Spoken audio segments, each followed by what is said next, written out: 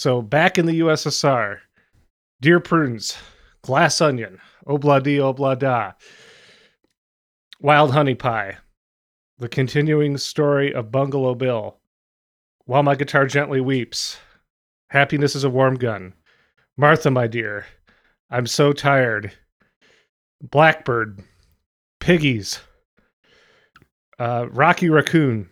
The three animals. Yeah. Why Don't We Do It in the Road? No. Is that wrong? Yeah. After Piggies, let's see, what did I miss? Oh, Don't Pass Me By. Mm-hmm. Don't Pass Me By. Why Don't We Do It in the Road? I Will, Julia, Birthday, Your Blues, Mother Nature's Son, Sexy Sadie, Nope. Helter. Is that not right? Nope. Oh, wait, let's see. Birthday, Your Blues. After Mother Nature's Son. Mother Nature's Son. Everybody's Got Something to Hide Except Me and My Monkey. Mhm. Sexy Sadie. Helter Skelter. Long, Long, Long. Revolution 1. Honey Pie. Savoy Truffle. Cry Baby Cry. Revolution 9. Good Night. Damn, he did it. I had a couple hiccups in there. Why Bill. are there so many songs on that album? There's What a 30. dumb album. There's Jesus. 30.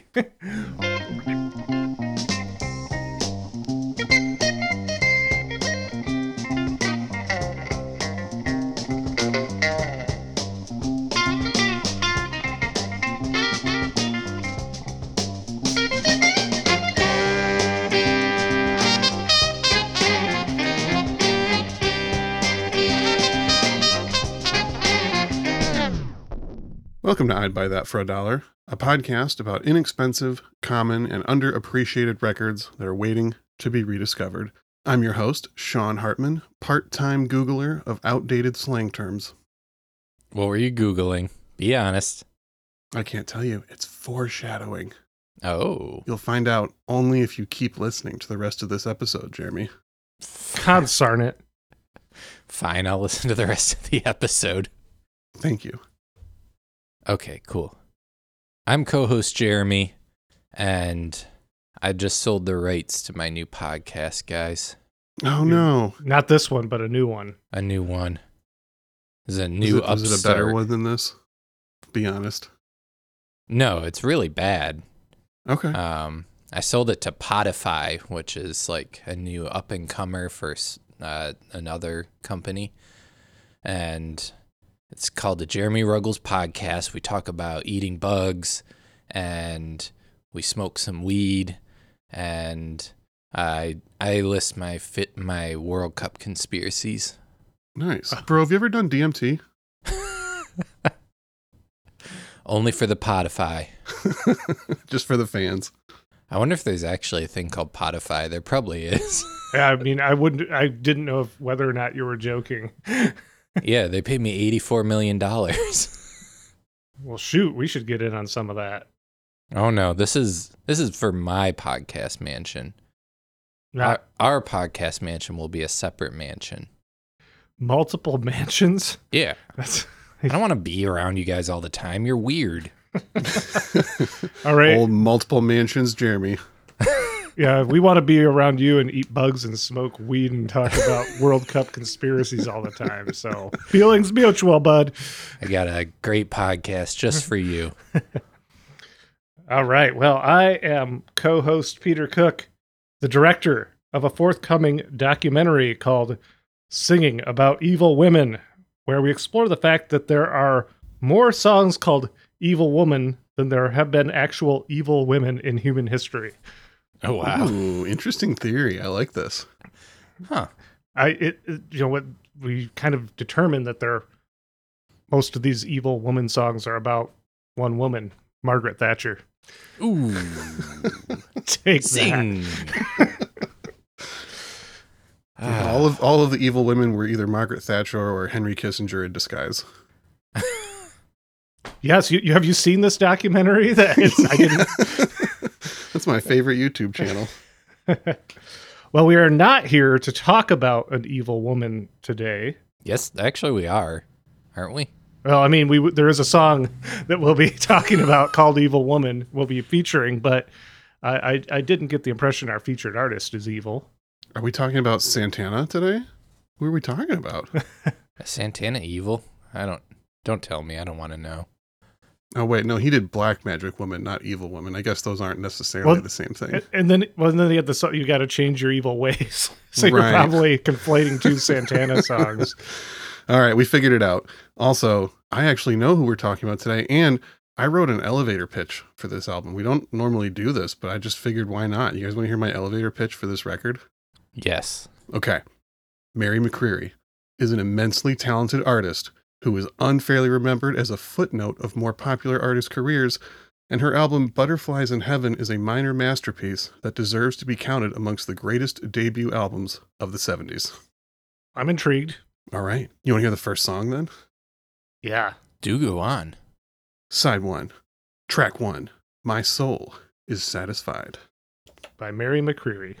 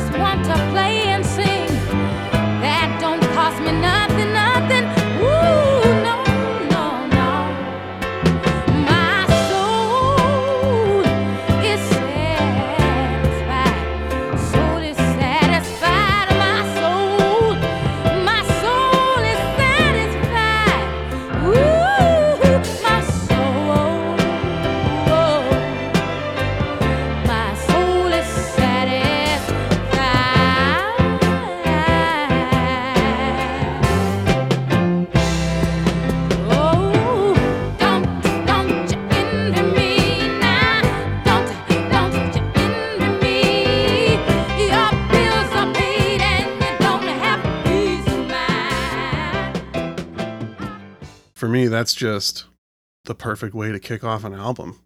I'm just like instantly hooked from the first song. It's got that gospel influence. It's got that awesome dynamic range of the vocal styles, some interesting chords, really good backup vocals, which, by the way, is Mary McCreary doing the lead and her own backup vocals. I was going to ask if that was all her. I mean, Yeah. I know she had experience in the backing vocals department, which we'll get to later. But yeah, I had no idea she was so capable of phenomenal lead work as well. Yeah. And I would say her doing her own backup vocals is actually kind of a staple of the Mary McCreary sound. And we'll get into that more as we go. But I love the string section on that song as well. And for me, that's also one of those songs that kind of just keeps getting better the farther the song goes, you know, and just like it builds and then it gets funky and it's just, man, it's perfect. I'm ready to go once I hear that. That grabbed me right away as well. And after a couple listens, I think it's my favorite song on the album. I like all the things you said, plus there's that funky breakdown and anti-materialist lyrics, which I can get behind, and sort of like a message about social class and probably the best lyrics on the album too. I would say like the lyrics are maybe one of the weakest parts of this album for me, but that song is the total package.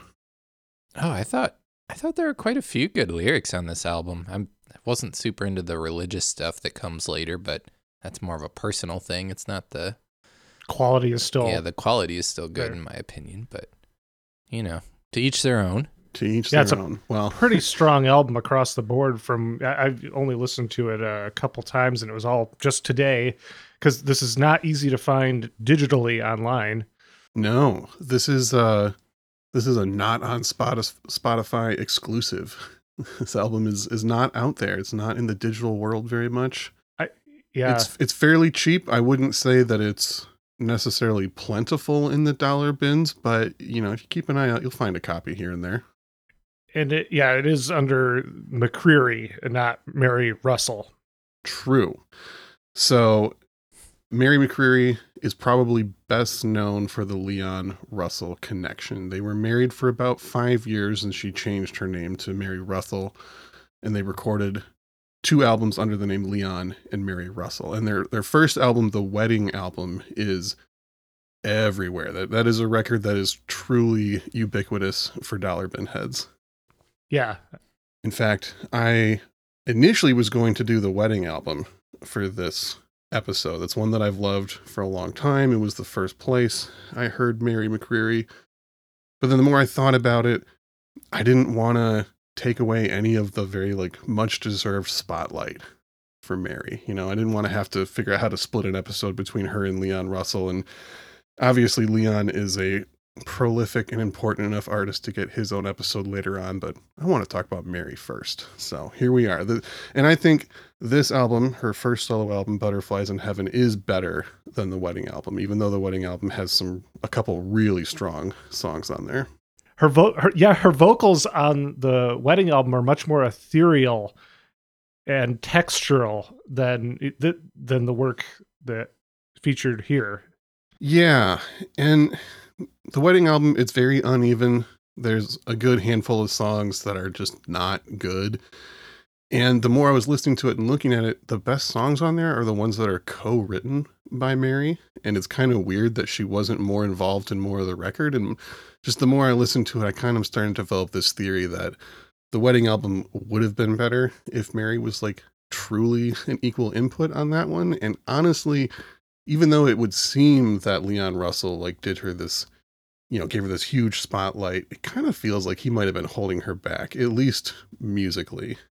Because this album is written, arranged, and co-produced by Mary. She is way more in control on this album, and it's a much stronger record as a result. Mm-hmm. Yeah, I did notice that she wrote every song on it. Yeah, I think there's 2 co-writing credits, maybe 1 cover, something like that. But yeah, she's the one in charge on this album for sure. You know who else really liked that song we just listened to? Melba Moore. Ah. She did a cover of My Soul Is Satisfied on her 1975 album, Peach Melba. Oh, nice. Yeah. Previously featured artist, Melba Moore. Yeah. And I could definitely see how their work that one would admire the work of the other. Yeah, for sure. And Mary kind of seems like that your favorite artist kind of person. Background singer of note, probably met a ton of people, but just never got that, mainstream stardom for whatever reason. So, Peter, how long have you been familiar with Mary McCreary / Mary Russell and the Wedding album? Yeah, I've known her as Mary Russell because of the Wedding album. In looking into the story of Mary and what she's done in preparation for this episode, I realized I've been listening to her for a lot longer than I've known her name. All right, so I've got a little bit of a story of how I came to be a Mary McCreary, Mary Russell fan. Working at the record store, I don't remember what was going on that day, but I remember it was a particularly stressful day, and this woman came in and was buying some records and talked to me about stuff and asked me if I'd heard Leon Russell's The Wedding album. I was not a Leon Russell fan at the time. I was no, I don't know that one. And then she gave me one of those what? You haven't heard The Wedding album? How could you? Which is just one of my least favorite responses ever. When someone asked if you've seen something, it just instantly makes me want to never ever listen to or watch that thing that I'm being obnoxiously judged for right now. And that's pretty much what happened in that situation. So I'm sure you did not check it out right away then. No, I think it was probably a few years before I was like, okay, fine, this is a good album. Yeah, and I remember this one was like, oh, you have to buy it now and take it home and dance around the house with your wife. Are you married? Everything about it was off-putting. And then when I finally did play this album for Sam, like a few months ago, I think we got 3 tracks in, and Sam was like, can we listen to something else? When you listen to the Wedding album? The Wedding album, yeah. I bought the Wedding album, got into it, and around the same time I actually bought this album, Butterflies in Heaven, not realizing that it was the same person. In fact, when I bought Butterflies in Heaven, in my head, I was thinking I was buying the Mary Clayton record. Just like, 2 Marys, 2 70s soul singers, and then put it on. I was like, wait, this isn't what I was thinking. And started looking up. I was like, oh, this is Mary Russell. That's cool. And just kept going from there. Listened to her other material, learned about other bands she was in. Did you have any familiarity with her prior to Sean saying this was his selection, Jeremy? No. Are you at all familiar with like Leon Russell? Only from you and Sean talking about it. Mentioning him in previous episodes. Yeah. All right. We got a lot to learn, just like probably many of our listeners. So how about another song before we dive into that bio? Yes. Do it. This is the much featured, famous track on this album, Evil Woman. We're looking at side 1, track 5.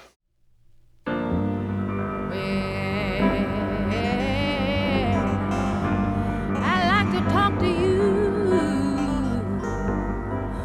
about an evil woman.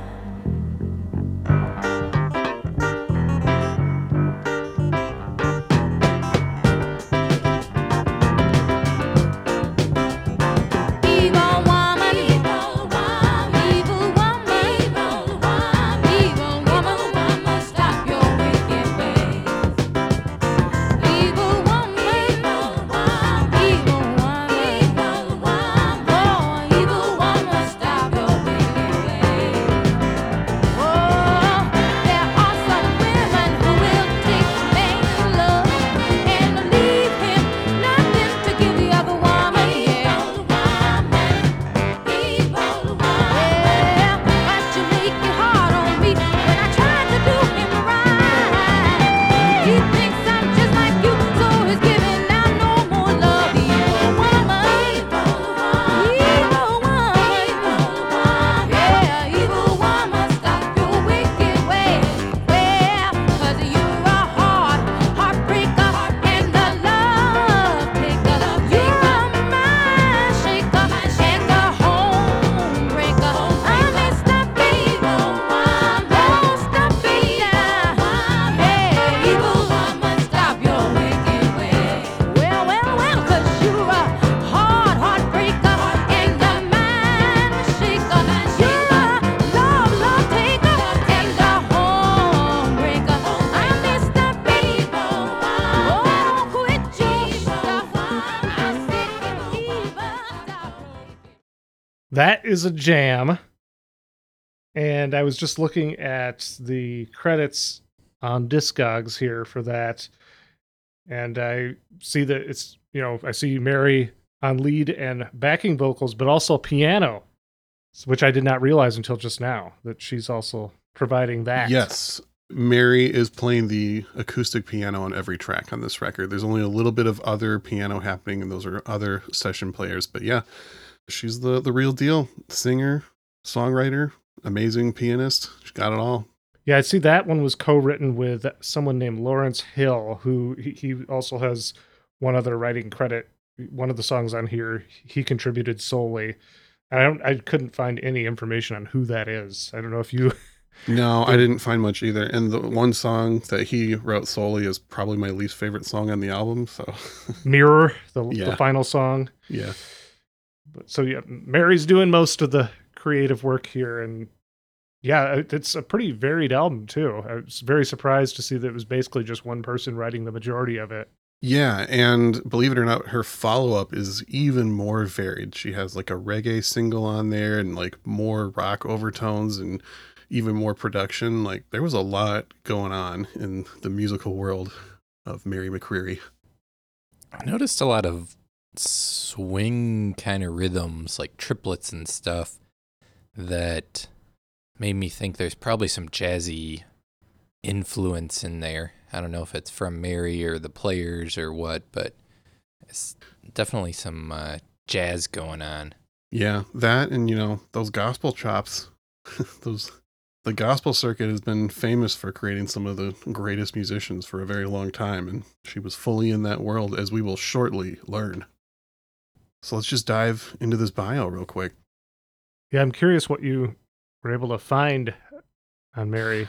Yeah, I guess I should say that real quick before I go into the info. It was very hard to find information on Mary. There's not a whole lot out there. There's no interviews that I could find, written or recorded.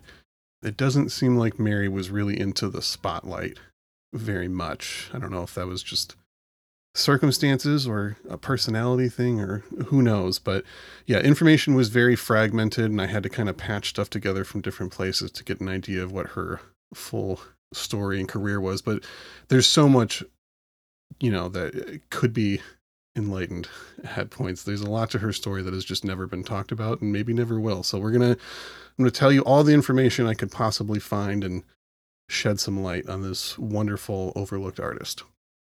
Mary was born February 8th, 1951 under the name Mary Rand.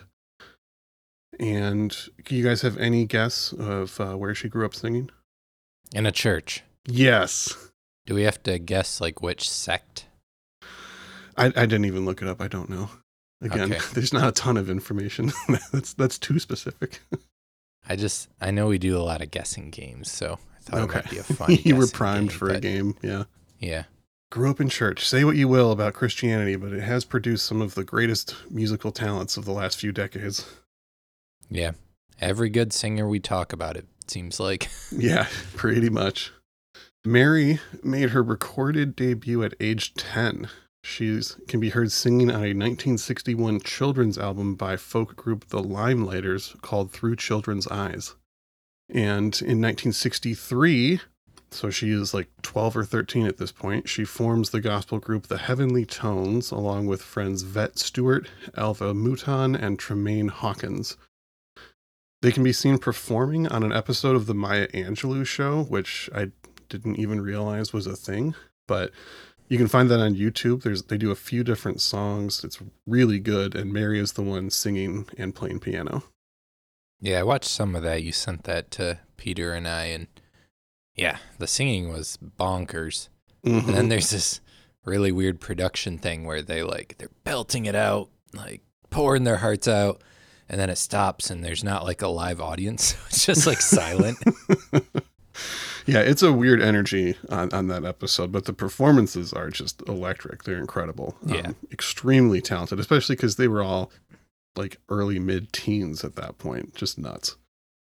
The Heavenly Tones released a single and LP in 1966. The LP was produced by Reverend James Cleveland, who, if you're not familiar, is probably one of the biggest names in gospel music at this time, or really all time. In 1967, Tremaine Hawkins left the group and went on to become a Grammy award-winning gospel artist who is still active today. And she also sang backup on one song for Butterflies in Heaven, so they've remained on good terms ever since. So now a trio, the Heavenly Tones, also started working under the name Little Sister and began singing backup for Vette Stewart's older brother, Sylvester Stewart, and his new band, Sly. The Family Stone. Sly and the Family Stone. That was a group effort between Jeremy and I. Yeah. I was hoping you'd say "and" though, Sean. But Oh, that's damn. Okay. Well, I think we got it. Yeah. We'll fix it in post. Yeah, he'll clean it up. Our editor, he works wonders, I tell you what. Yeah, I'm not doing that. It's funnier this way. Right, listeners? So as Peter alluded to earlier, Mary can be heard on early Family Stone records, and you can also see her on some live footage, including their 1969 appearance on Dick Clark's American Bandstand. Interesting. Yeah. And I'm guessing she sang backups for others as well, correct? Yes, she got more into freelance backup singing after leaving Sly and the Family Stone in 1971. So she's not on every record. I don't think she's on There's a Riot Going On, because my research told me otherwise, but Really? I can't say for certain. I'm sure you dug deeper than I did. well, it was very hard to tell on the timeline of some of these things and like what she worked on and didn't. So it's possible she continued working with Sly Stone later than 71, embarking on her. Is this album is 71? This album is 73. She had been working on her own for about 2 years before this, mostly doing backup vocals and like studio work. Mm-hmm. Yeah, There's a Riot Going On is 71, so sounds like it's right in the time frame that she broke free. Okay. Yeah, that makes sense. So maybe she wasn't there for the whole session for that album, but There were a lot of She people was. involved in that session too. yeah, from what I understand, that was a pretty chaotic time in Sly and the Family Stone. So not everybody really even knew what was happening at any point during that time. Yeah, they some of them weren't their best selves, let's say. Yes. They created the best album, though. One of the greatest albums of all time, for real. Real talk. Real talk. So, as I said, not a ton of info. My best guess is that around the time when she started working with Little Sister and Sly and the Family Stone is when she would have changed her name to Mary McCreary. I think before this, she was going under Mary Rand when she was in the Heavenly Tones. And my best guess, without finding any proof anywhere, is that this was most likely just because she was working with secular music at that point. And as we've talked about before, there can be a lot of pushback and stigma around a gospel artist crossing over into the secular world. In 1970, in between the albums Stand and There's a Riot Going On, Sly Stone was given an imprint on the Atlantic label called Stoneflower. They only released 4 singles, 2 of them being by Little Sister. There was a push at that point to kind of launch them as their own group. The singles got attention from radio DJs who even flipped one of the 45s to get a third song in rotations. There was excitement. People liked the songs. They're really good 45s. However, the records just didn't get enough promotional effort. Atlantic dropped Stoneflower after the first 4 singles, and I imagine probably wasn't pushing their material very hard. And Little Sister just was never able to take off on their own. Mary was replaced in the backup group when she left, and they kept going as the Sly and the Family Stone backup singers, but never launched their own separate career, unfortunately. Then we said 1971, Mary begins working as a solo artist, mostly as a background session singer at first. And then in 1973, her friend DJ Rogers helps get her signed to Leon Russell's Shelter Records. DJ Rogers, if you're not familiar, is an artist that is well worth looking into. His records aren't cheap, but they're definitely underappreciated and worth seeking out. I saw he was on this album. Yes, he is the actual producer and co-arranger of this record and does background vocals on one song, I think. Not to be confused with DJ Shadow. DJ Rogers and DJ Shadow, the 2 most confused artists of all time. Real talk. This album was recorded at Leon's new Shelter Church Studios in Tulsa, Oklahoma, which, as the name suggests, was a former church that Leon had purchased and converted into a recording studio. This studio was a really important part of Tulsa's music history and was a destination for those seeking an authentic roots rock sound during the mid-70s. It has been recently restored and is currently a functioning recording studio once again. Nice. Yeah. So we've brought you up to the Butterflies in Heaven section. So I think I want to just actually talk about the lineup real quick before we play another song. The lineup on this record is basically the same as the one that worked on DJ Rogers' self-titled debut album that also came out in 1973 on Shelter Records. So this is a band that is pros and also has a lot of experience working together in this exact lineup. So that gives you a lot of the chemistry and sound and groove that's happening on this record. These are top-notch guys. So we said You got Mary McCreary leading the charge, doing all the piano, lead vocals, most of the background vocals, but we also have some super heavy hitters. First off, Chuck Rainey on bass. Yeah. One of the greatest bassists of the era, or any era, played with Aretha Franklin, Quincy Jones, Steely Dan, the Crusaders, Roberta Flack, and many, many more. The man is a true legend. He was on the Cheryl Lynn album that we did. Yeah. Yep. And yeah, he has that great story of working on Steely Dan Asia, the song Peg. They told him not to slap, and he was like, this song needs slapping, and he just kind of turned their back and started throwing some slap bass in there so that they couldn't see. He turned his back to him, and yeah. As if you can't hear slapping bass. Are you slapping over there, Chuck? Nope. No. Subtle. Yeah, he's like, that's what this needs. Yeah, he's a legend. There's a great episode of Questlove Supreme interviewing Chuck Rainey and Bernard Purdie at the same time. And in talking about players from this time, both of them had nothing but the highest praise for the guitarist on this record, David T. Walker. I believe the quote was that they said that he was truly special. Like, he was the guy to them that stood out amongst the crowd of great guitarists of the era. And I got to say, for my money, he might be my favorite guitarist of all time. David T. Walker is absolutely incredible, and I love his work on this album. Well, you're consistent. That is not the first time you've claimed that on this podcast. Yeah. He's so good. Radio. He's got those little melodic flourishes that he does that I've just never heard anybody replicate. He has just such a distinct sound, great ear, wonderful dynamic. He could back people up, and he had a bunch of really good solo records too, which, as I'm sure I said last time, we will feature one eventually. Yeah, was David T. Walker on the Cheryl Lynn episode or the album as well? I think he was. We've mentioned him a few times. So I think Jeremy thought of Radio. Oh, I was just thinking Sean claimed that Ray Parker was the best guitarist on that episode. Oh, that's why you were saying, because okay. I was see. calling him out subtly. I see. See, I was like, well, wouldn't Ray Parker have been the guitarist on Radio? But yeah, I see where you're going. Did I say he was the best, or did I say he was my favorite? Oh, good question. Mm-hmm, There's no way we could know, so we'll just move on. On drums, you have either Andy Newmark or Scott Sansby. Andy was in The Family Stone for the albums Life and Small Talk. His work on Life in particular is very notable, very funky drummer.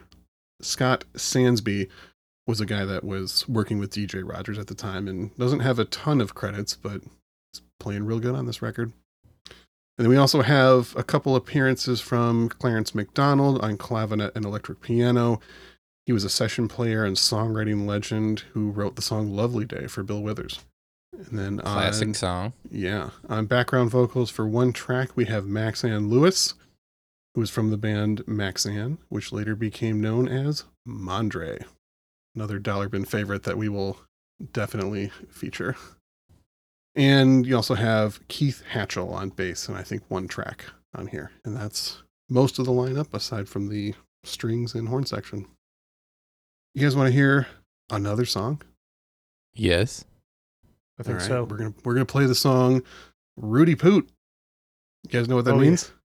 Yeah. I don't, but this song is awesome. This song is awesome, and the title is an outdated slang term that I had to Google. Oh.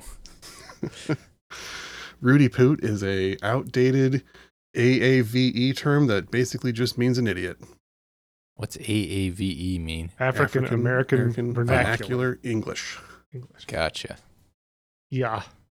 Yeah, usually a male and just someone who is generally incompetent or a fool. They're Rudy Poot. So I hate the title less now knowing that. I just thought it was like a gross sounding word, and I was like, ooh. Yeah, when I first heard that, I was like, I don't like that. It just sounds dumb. But this song slaps, and I looked it up. It's and supposed like, okay, to sound all right. dumb. That's what it means. Yeah, no, it all makes sense. It connects now. All right, this is side 2, track 2.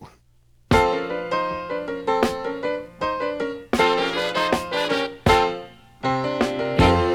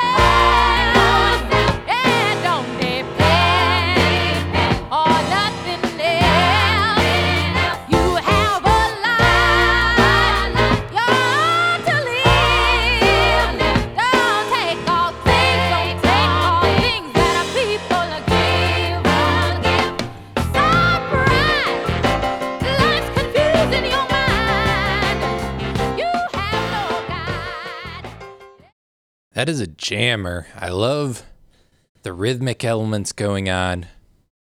This is where I take back my lyric thing, though, just for that one word, because even just hearing it again, I'm like, I just don't like how that word sounds. Yeah. Not a big Poot fan. Interesting.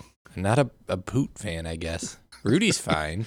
Put them together, though, Jeremy's out. And for that Yeah. reason, Jeremy's out. Yeah.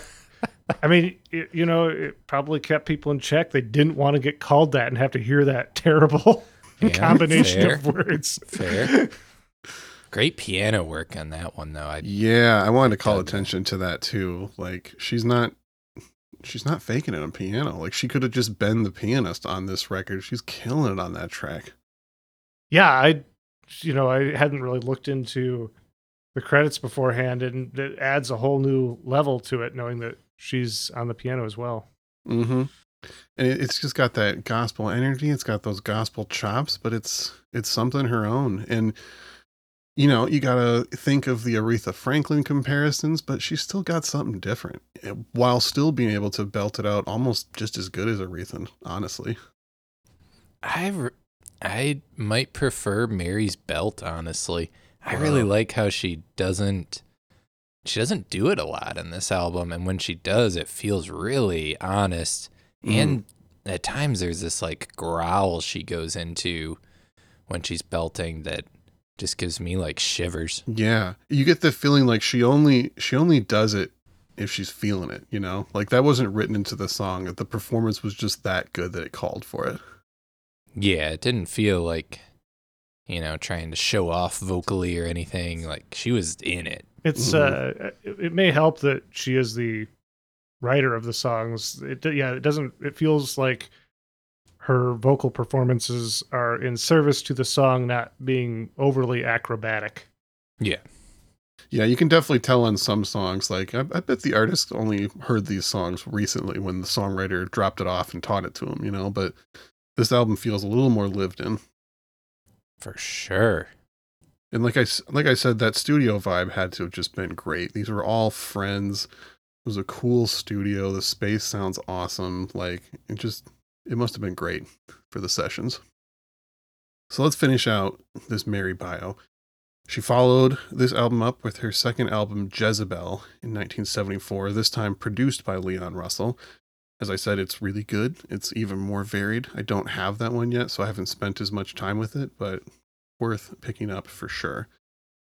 She is prominently featured on backup vocals on Leon Russell's 1975 album, Will o' the Wisp, and the two were married in 1975 and released the wedding album as Leon and Mary Russell in early 1976. You can also see a performance of one of the singles from that album on an episode of Saturday Night Live from like late spring of 76. Oh yeah, that's like pretty much towards the beginning of Saturday Night Live. That might have been first season, I think. Yeah, I think it Yeah. would have been. In interviews during the time, Leon would freely admit that he thought Mary was more talented than him. And for a while, there was a concerted effort to really push her as a solo artist, or at least it appeared that there was. I even found an account of a Leon Russell fan who saw him in concert around this time and was very disappointed and felt like he was tricked into attending a Mary Russell concert instead of Leon Russell, who he thought he was going to see.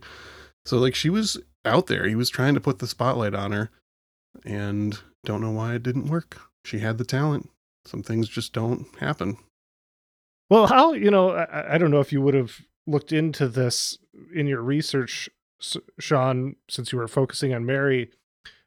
I know Leon Russell is a known entity, but how big was he as an artist at the time?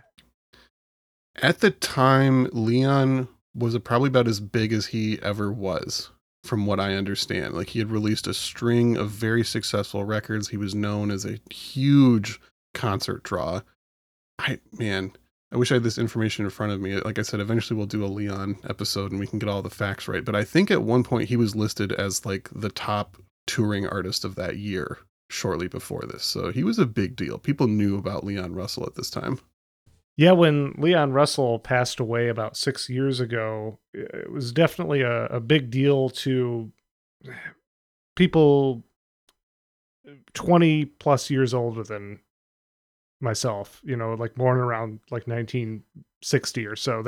He was someone who they remembered as being a big deal when they were young, but it didn't seem to carry over. He's not someone I heard people talking about much anymore. Yeah, in my brief research and looking through a few forums related to the Wedding album, it seems that like most Leon Russell fans kind of regard that as the beginning of the end for him. Like it caps off a string of really good records.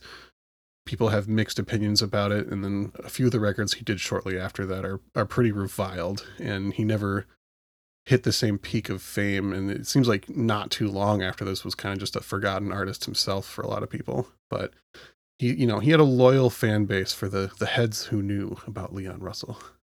Yeah, there was a time where, this is going to sound silly, but I think there was a time where I mixed up Leon Russell and Leon Redbone. Ooh, another one of my favorites who we absolutely must feature soon. Yeah, that should definitely happen. We got Leon. Are you more of a Leon Russell or a Leon Redbone fan, Peter? I probably... Who's your favorite Leon? I guess we'll have to feature both, and I'll find out, and I will report back, because I know a handful of songs by both, but, and a little bit of material. Well, whenever one of us selects a Leon Russell or Redbone, we'll have to make sure the following week is the other artist so we can do an A-B comparison. Ooh. The Leon. Yep. All right. Cool. The Leon battle. The battle for the ages. Choose your favorite Leon. Okay, so Leon and Mary Russell released a follow-up album in 1977 called Make Love to the Music. It is pretty much universally regarded as not nearly as good as the first one. And then Leon also played on Mary's third solo album, Heart of Fire, which I believe Mary wrote and produced pretty much all of again. I haven't spent as much time with that one as well. It's not impressed me very much, but I'm sure there's some moments that I will dig into when I actually track down a copy. And then the two were divorced in 1980. They were married for just 5 years. Not a lot of information, but from what I could tell, it was a pretty messy divorce. And I only know that because after finding some interviews with their son, I learned that when they divorced, Mary took the kids and did not allow Leon to see them for about 10 years. Did either of them go on to make a good post-divorce album? I saw it referenced that some of Leon's records after this are talking about missing her and it's like unrequited love kind of thing. And, maybe that was part of the reason why his records weren't very good. Maybe he was in a bad place and not a nice person at that point. I don't know, because there's just not a lot of information. But I do know that not allowing your ex to see kids for 10 years is a rather extreme stance. So something happened. Yeah. Yeah, maybe there's a reason we can't find much information. Yeah, for real. There's something else going on. And it definitely seems that Mary was a very private person, and Leon, from the interviews that I could find, seemed reluctant to talk about this stuff too much. Was the third Mary solo album the last one she did?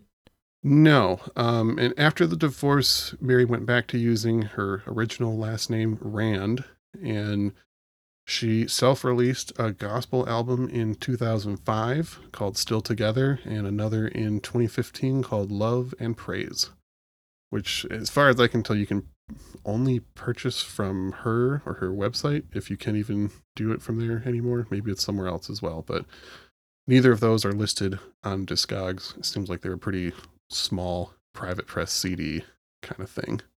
But she's still out there working in some small capacity. I found an old website of hers that hasn't been updated in a minute. She's got a Facebook page that has been updated very infrequently, and not a lot of presence aside from that. So if Mary ever hears this, we love your music.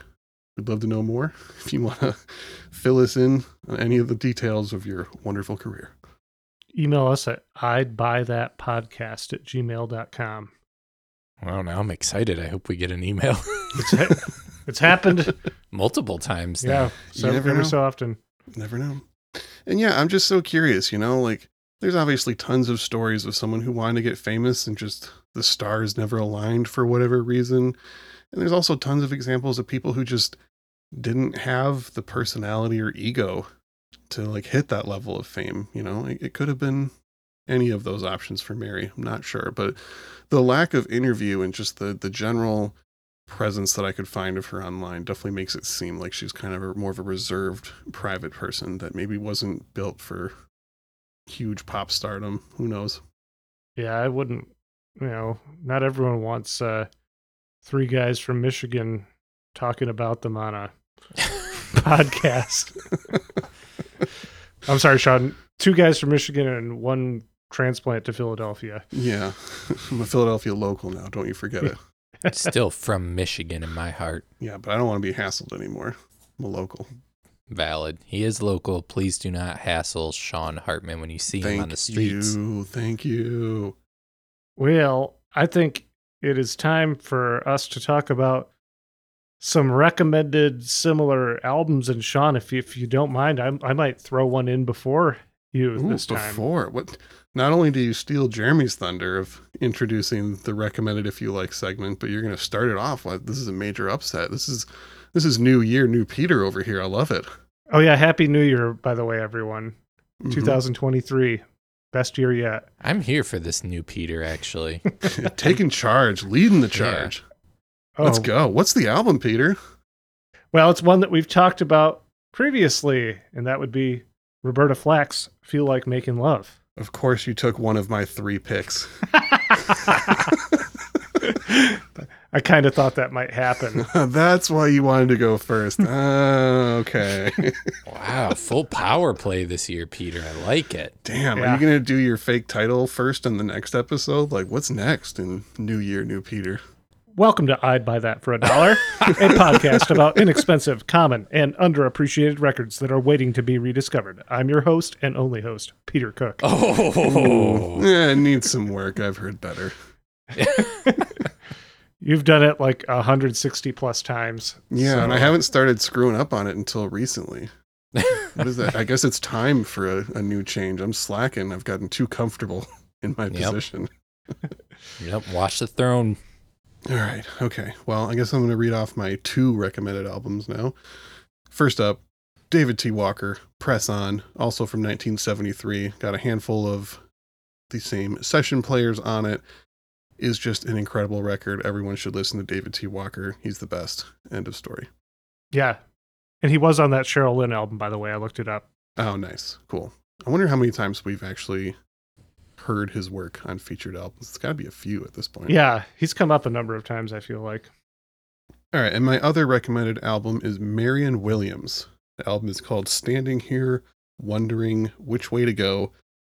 Came out in 1971. For those who are not familiar, Marion was a gospel music legend who by 1971 was over 25 years into her career and recorded a record with Bernard Purdy on drums, Keith Jarrett and Joe Zawinul on piano of all people, and a few other surprise players. And the album is also mostly pop and folk covers, like a Pete Seeger cover on there, and it's just a great record, pretty cheap. And that's the gospel comparison, the female-led gospel music from the Dollar Bin suggestion. And then, go buy that Roberta Flack record because it's awesome. And check out the episode. Yes. Oh, right. Well, did you have anything else regarding Mary? I think we did it. Let me just quickly skim my notes, make sure I didn't forget anything important. Doesn't look like it. Heavenly Tones, grew up singing in church. Okay, we're good. All right. Fantastic. Well, yeah, this is, I will say, this album really is wonderful. I think it's a classic album that's really waiting to be rediscovered. I mean, we always, in theory, that's what we're always doing with this show. But this one, I really, this is a candidate for one that should be better known. Cool. I'm really happy that you think that, because honestly, when I wrote my elevator pitch, part of me was like, are they just going to argue with me about it? Are they going to be like, well, minor masterpiece, there's a few good songs, dude, chill out. No, and I think it's only about half an hour so long, so I don't think there's no fluff. No fat to trim. Yeah. True. Yeah, it's a great record all the way through. If you don't mind the religious gospel overtones at time. And yeah, I love this album, love this artist. I've got more records to pick up from her, and hopefully many of our listeners are now fans and will be checking it out soon too. Maybe the wedding album will be worth $3 someday instead of the $1 that it seems to forever be sold at. Well, I look forward to talking about Leon Russell and Leon Redbone sometime down the road here, but I'm We glad might have that to do that soon. I'm kind of excited about that, honestly. Yeah, I think our listeners are ready for that too. And but it was very wise to give Mary the spotlight here, Sean. So let me just commend you on that. Oh, thank you. I accept your commendation. Well, let's be done with this episode and enjoy 2023 now. Yeah, what are we leaving on, Sean? What song? We're going to go out on the title track, Butterflies in Heaven, Side 2, Track 1. Butterfly kisses at night In heaven. in heaven. I thought one of us was going to go to the Reading Rainbow theme. Like, it's got to be you. Go for it. Take it away, Peter. Peter. Thank you for listening to I'd Buy That for $1. My name is Peter Cook. I'm co-host Jeremy. I'm co-host Sean.